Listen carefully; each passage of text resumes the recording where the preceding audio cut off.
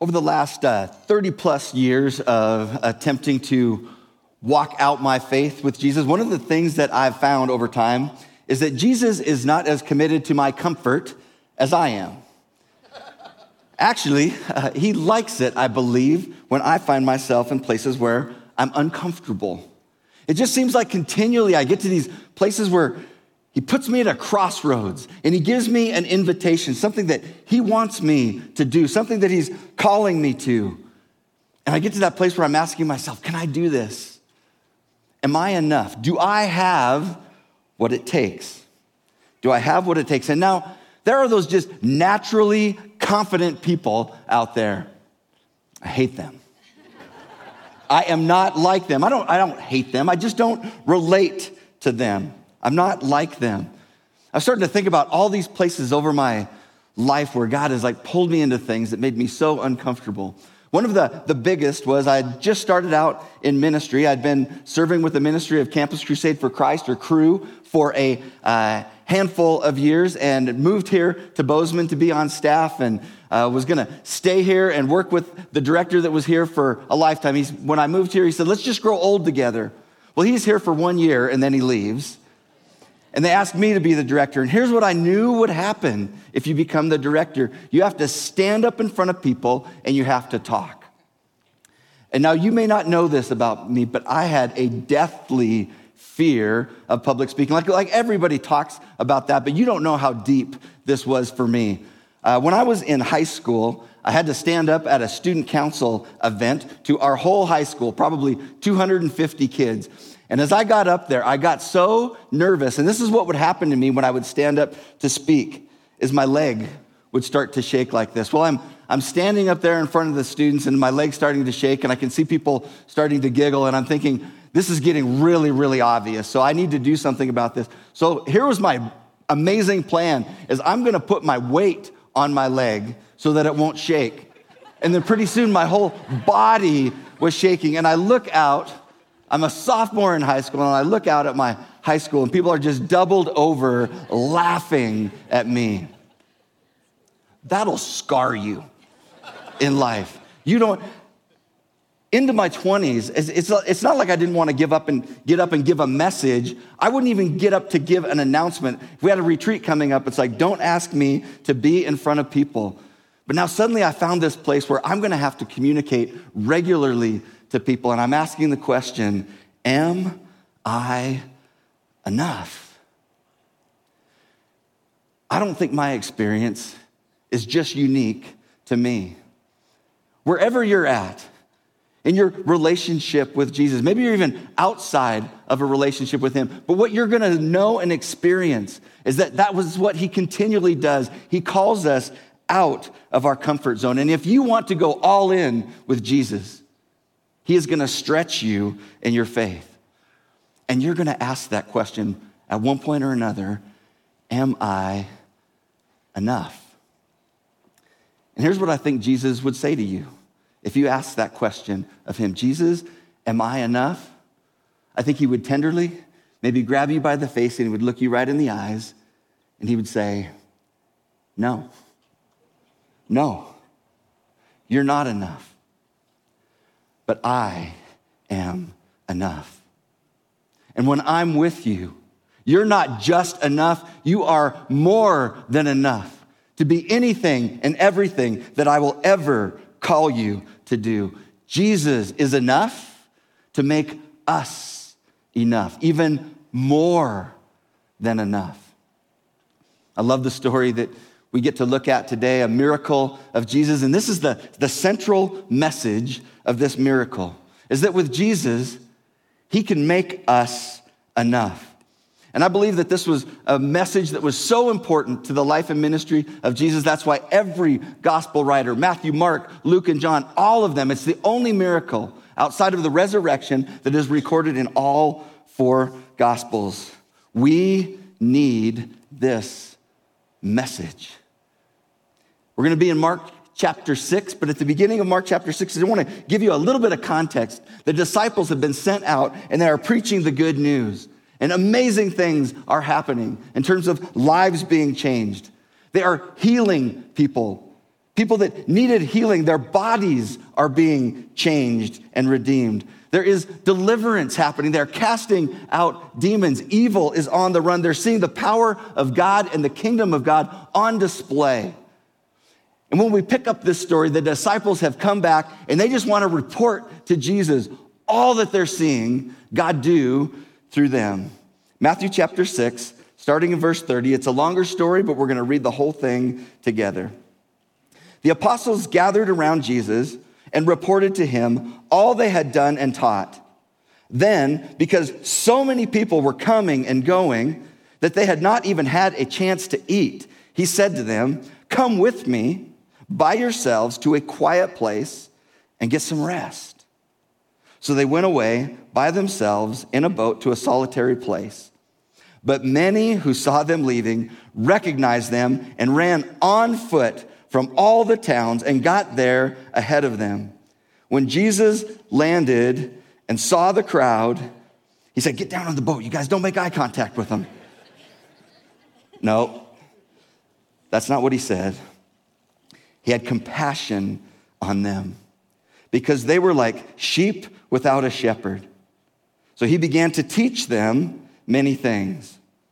By this time, it was late in the day, so his disciples came to him and said, "This is a remote place," they said, "and it's already very late. Send the people away so that they can go to the surrounding countryside and villages and buy themselves something to eat." See, the disciples are saying, "Jesus, this is a great conference, but we need to let everybody know that on the agenda is lunch on your own. People need to go get their own food." But here's where the discomfort comes for the disciples, because Jesus looks at them, but he answered, You give them something to eat." They said to him, "That would take more than a half year's wages. Are we to go and spend that much on bread and give it to them to eat?" "How many loaves do you have?" he asked. "Go and see." When they found out, they said, 5 and 2 fish. We know from John's account, this was just a little boy's lunch. Thousands of people, all they had was a little boy's lunch. Then Jesus directed them to have all the people sit down in groups on the green grass. So they sat down in groups of hundreds and 50s.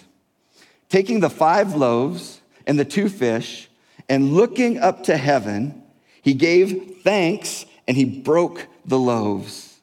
Then he gave them to his disciples to distribute to the people. He also divided the 2 fish among them all. They all ate and were satisfied. And the disciples picked up 12 basketfuls of broken pieces of bread and fish. The number of men who had eaten was 5,000. John tells us in his account that Jesus had a purpose in this miracle. He had something in his mind. It says that John tells us that Jesus knew what he had intended to do. He wanted to test their faith. We knew that that was true. And he creates this impossible situation for the disciples. There's too many people. There's not enough food. They don't have a plan. And Jesus said, you give them something to eat. Uncomfortable. Do I have what it takes? He obviously puts them in a place where they are in over their head. Well, they get themselves into problem-solving mode. They start to think about, like, what would it take for us to go get some bread? So they all start thinking about how much money they have, and they're starting to figure out the number of people, and they're just like, it's impossible. 8 months' wages it would take to feed everyone. We don't have that kind of walking around money. Strike one. And then Jesus asked them, what do you have? So I try to imagine this a little bit. Like, what did they do? Did they just comb the whole place and all they could come up with is a teenager that's got 5 small loaves and 2 fish? It's got to be a teenager because they're always packing food. They're always hungry. I know what it's like to raise teenagers. Strike two. Jesus loves to get us to the place where we are at the end of our resources. Because it's only when we get ourselves to that place where the next step that we need to take, we can't take without him, that it's his power, his sufficiency that shows up in our lives. And that's what we need. We need to be put in those places far beyond our abilities. What's your next step? Brian talked about it. Maybe what is your next step that Jesus might be inviting you into right now? And you know what that is. But when you start to think about it, you start to think about that situation, you get uncomfortable. Because suddenly there's this level of fear that starts to raise up in you, this level of anxiety, all these question marks. Am I enough? Here's what I love about how God works in the lives of people, is that he's willing to take us to this place of need so that he can show up.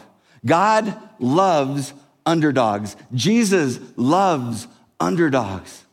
Those that know that they don't have what it takes and they need him if they're going to accomplish whatever it is that he's asking them to do.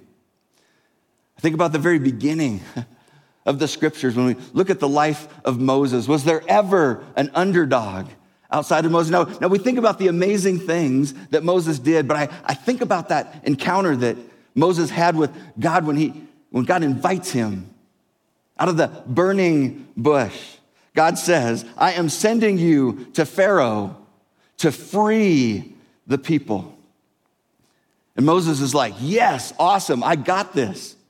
No, that is not what Moses said at all. He's asking the question, am I enough? And he says it, who am I that I should go to Pharaoh and bring the Israelites out of Egypt? He's just telling God, I don't have what it takes. And then what am I going to do? Who am I going to tell the people? Who am I going to tell the people who sent me? I am not enough. But God says, you tell them, I am sent you because I am enough. Moses, he said, well, what if they don't believe me? He's just got excuse after excuse, question after question. Finally, he gets to the place where he says, pardon your servant. And this is where I so relate to him. He says, Lord, I've never been eloquent, neither in the past nor since you have spoken to your servant. I am slow of speech and tongue. He's got excuses. So many excuses not to do what God was calling him to do. And here's what I believe. I believe God's heard all of our excuses about why we don't do the things that he calls us to do. And I love it. The very last thing that Moses said, he says, pardon your servant, Lord. Please send someone else. Moses answers. He's not just asking the question, am I enough? He's answering the question. And he's saying the answer is, I don't have enough.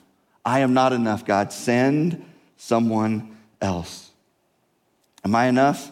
No. That's what Moses needed to.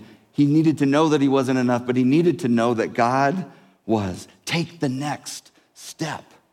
Whatever it is that God is calling you, take the next step. It's the very beginning of the scriptures, but I love where things kind of land with another hero of the Bible, the Apostle Paul. Now, I can tell you, if you just go out and Google who have been some of the most influential people in all of human history, the Apostle Paul makes almost all of those lists. But how did Paul see himself? Paul saw himself as an underdog. Here's what he says, 1 Corinthians 2, starting in verse 1. He says, "And so it was with me, brothers and sisters. When I came to you, I did not come with eloquence or human wisdom, as I proclaimed to you the testimony about God, for I resolved to know nothing while I was with you, except Jesus Christ and him crucified." Here's Paul. "I came to you in weakness, with great fear and trembling. My message and my preaching were not with wise and persuasive words, but with a demonstration of the Spirit's power, so that your faith might not rest on human wisdom, but on God's power." You know what made Paul great? Is that he knew that it wasn't him. Even with all of his learning, all the things that he brought to the table, he knew, I'm an underdog, and it is only as God shows up and works through me that I can be what God has called me to be. All of us are going to have invitations from Jesus. There's going to be big ones, and there's going to be little ones all along the way. But the question is, as those invitations come, how are we going to look at those? Are we going to look at those with a horizontal human viewpoint? Or are we going to look vertical and have a divine viewpoint of all the circumstances and invitations that God gives us in our life? Here's what I mean when I talk about this idea of a human horizontal viewpoint. I'm talking about viewing everything that's happening in and around your life through your eyes only through ourselves and our limited view. How do I feel about that? What do I expect will happen? What do I think is going to go on? It's our limited view. What are my assumptions? And we start to take in the values of the world around us as well. It is a horizontal view. And when we just take the horizontal view, it's kind of like the disciples. We just see all the obstacles, all the things that we can't overcome in ourselves. But Jesus, in this story, invites us to look up. Take a vertical viewpoint, a divine orientation to all the things. Take into account how God operates in this world and through people's lives. Don't just look at how humans do things, factor God's in. Because if we just have that horizontal view, we're going to live too small of a story. We're not going to live out what God has called us to. But when we start to have that vertical, divine perspective, we can live into a larger story in 3 dimensions. Jesus asks us to go vertical with our thinking. Friday, when I was finishing up this sermon, my phone was buzzing. There were all these numbers that were calling my phone. And if I don't have the number in my phone, I usually just ignore it. But suddenly my oldest son's face came up on the phone, and I answered it. And he said, "Dad, there's some people trying to get a hold of you. You've got to take their calls. My other son, Josiah's been in an accident up on the ski hill. He had last run of the day, going to do a big old backflip, over-rotated, landed wrong, hip dislocated." So I'm on the phone then, I'm talking to a ski patrol, and they said, "It doesn't look good, but we're going to immobilize him, meet him at the emergency room." It's a long wait at the emergency room. We went in there, and as the doctors were trying to help him, they were trying to be really positive, but they said, "This is going to be really difficult to try to get this hip back in place." If you know my son, he's a big kid, and he lifts a lot, and so he's super strong. And they just said, the muscles are seizing up around the hip. I don't know that we're going to have the strength to be able to get this hip back in the socket without surgery. And they said, "But we're going to give it a try. We're going to give it our best effort." But then they asked us, they just said, "Do you want to stay in the room with him?" They said, "Because what we're going to have to do to him is going to cause extreme pain, and you probably don't want to watch your child go through that." And I was just thinking, I'm kind of a squeamish person anyway, but I'm not leaving this room. And Carmen and I were just there praying like, God, we need your help. God, we need your help. And I just watched these 4 people get around and they try to grab his leg. And when they grabbed his leg, one of them just kind of pulled a little bit and went like that. And he was just like, wait. He's like, I think it went back in the socket. And they're all kind of looking around like in disbelief because they didn't have to work up a sweat or anything. They told me they were going to work up a sweat trying to get this hip back in. They were dumbfounded, like, how did this happen? We don't understand how this happened. Now, I know that there are probably some of you out there that are going to try to give me a medical explanation about why that happened the way it did. I know that God intervened on our behalf. God answered our prayers. But I also want to say this. It doesn't always happen that way for me or for anybody. But we chose in that moment to go vertical. God, we need your help. We need something beyond ourselves in this moment. And I know that it could have been just as likely that we were sitting in that emergency room with a son that was paralyzed. But I would also want to go vertical then. God, we need your help. He needs your help. We need to look up. Always, every circumstance, every situation that we feel like is outside of our own resources, we've got to look up. We've got to go vertical with our faith. And this is what is interesting to me about this story, that the disciples didn't look vertical. I shared with you at the beginning for a reason. They had just been preaching and teaching, healing, casting out demons. They'd seen the power of God on display. If there was ever, and they were so excited to come back and tell Jesus all the things that God had been doing through them. And in that moment, none of them thought to look up and say, Jesus, you can do this. We don't have to worry about trying to do this ourselves. Jesus, you could do this. They need to look up, and we need to look up. Now, I'm not trying to bag on the disciples, like, look at them, they had so little faith. When I look at that story, I just think, that's me. That's me. I don't look up when it seems like it should be so obvious for me to invite God's help into situations. I don't do it all the time. I just kind of picture that sometimes we have this like spiritual amnesia. I think that's what the disciples had.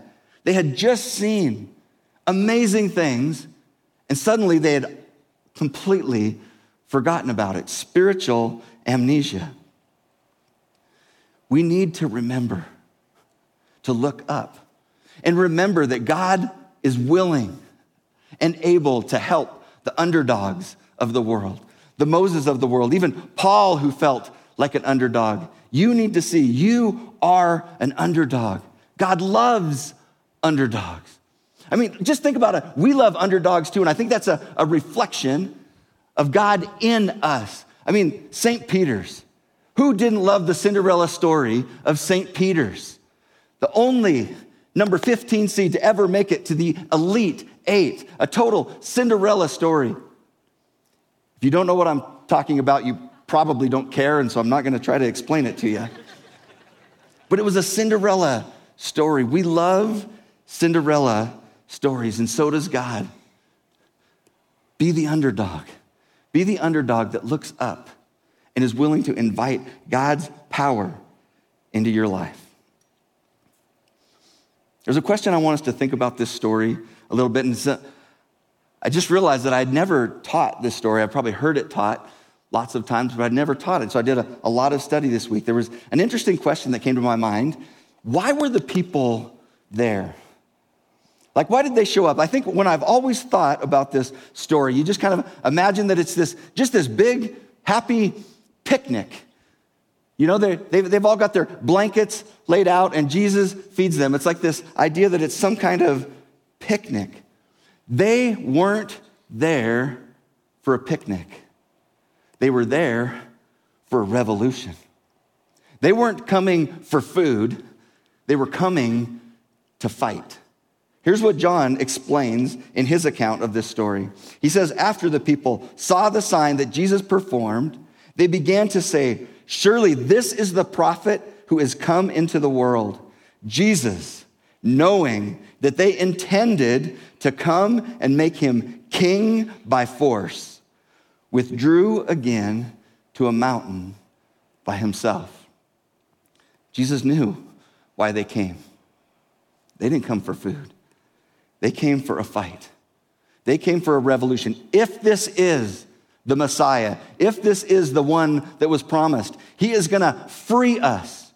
He's going to free us from the Roman rule and oppression. They believed that he was the one that was going to set them free.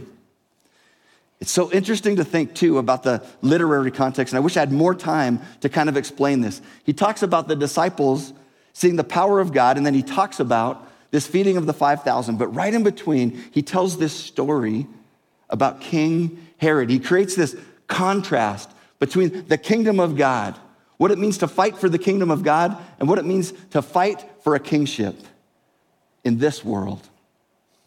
King Herod, he was nasty, he was immoral. The story talks about him taking his brother's wife, young girls dancing before him. He beheads John the Baptist. He is a bully. Everything is about him. Feed me. That's how the horizontal kingdom works in this world.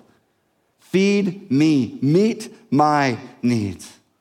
But when Jesus is standing before a group of people that are ready for a revolution, what does he do? He takes bread and he breaks it and he gives it to them. My kingdom isn't about trying to figure out how you have your appetite met. My kingdom is about taking bread and feeding others. And the bread that he gives, it says at the very beginning, the first thing he does is he teaches them many things.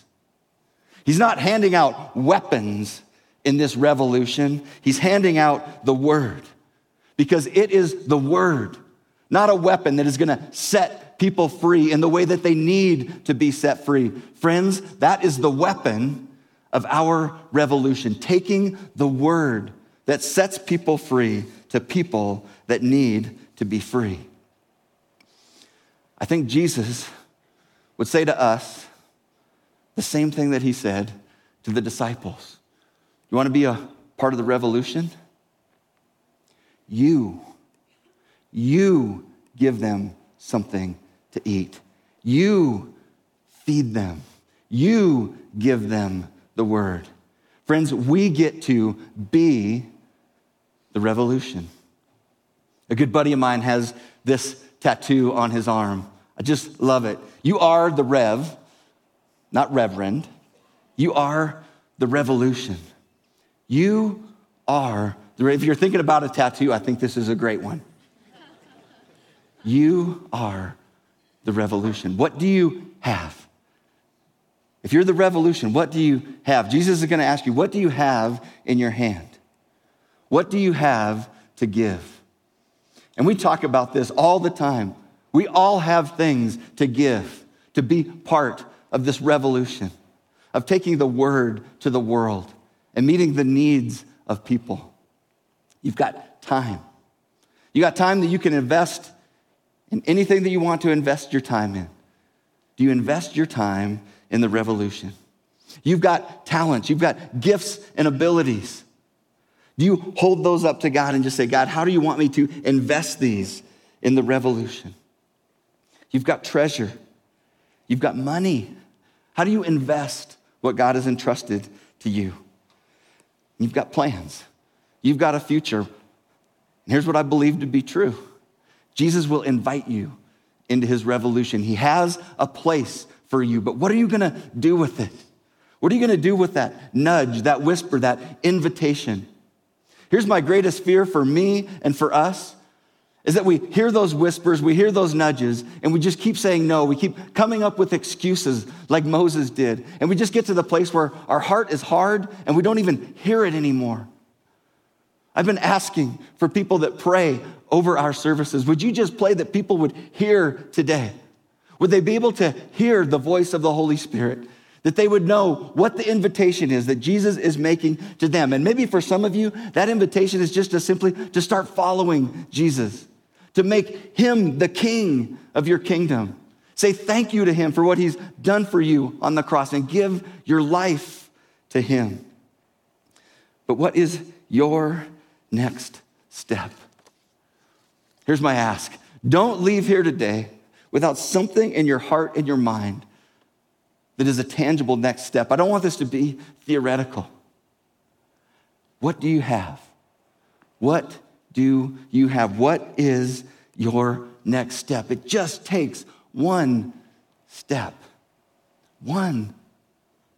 And I believe this. I believe that you are one step, one idea, one risk, maybe even just one decision away from a completely different life with God, a completely different trajectory. It might be a little decision. It might be a big decision. Maybe it's the toughest decision you've ever had to make. Maybe it's the scariest risk that you've ever had to take. What is it? Take it. You're one step away. And this whole comfort thing, because I wrestle with it so much, I think I'll just talk to myself. I've got to get over the fact that I think that my life is about just getting to the end of my life safely. That is not what Jesus wants for us. He wants more than that. He wants to write a kingdom story with your life.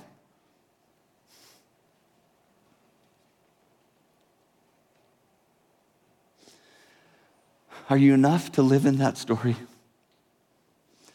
No. You're not, but he is enough.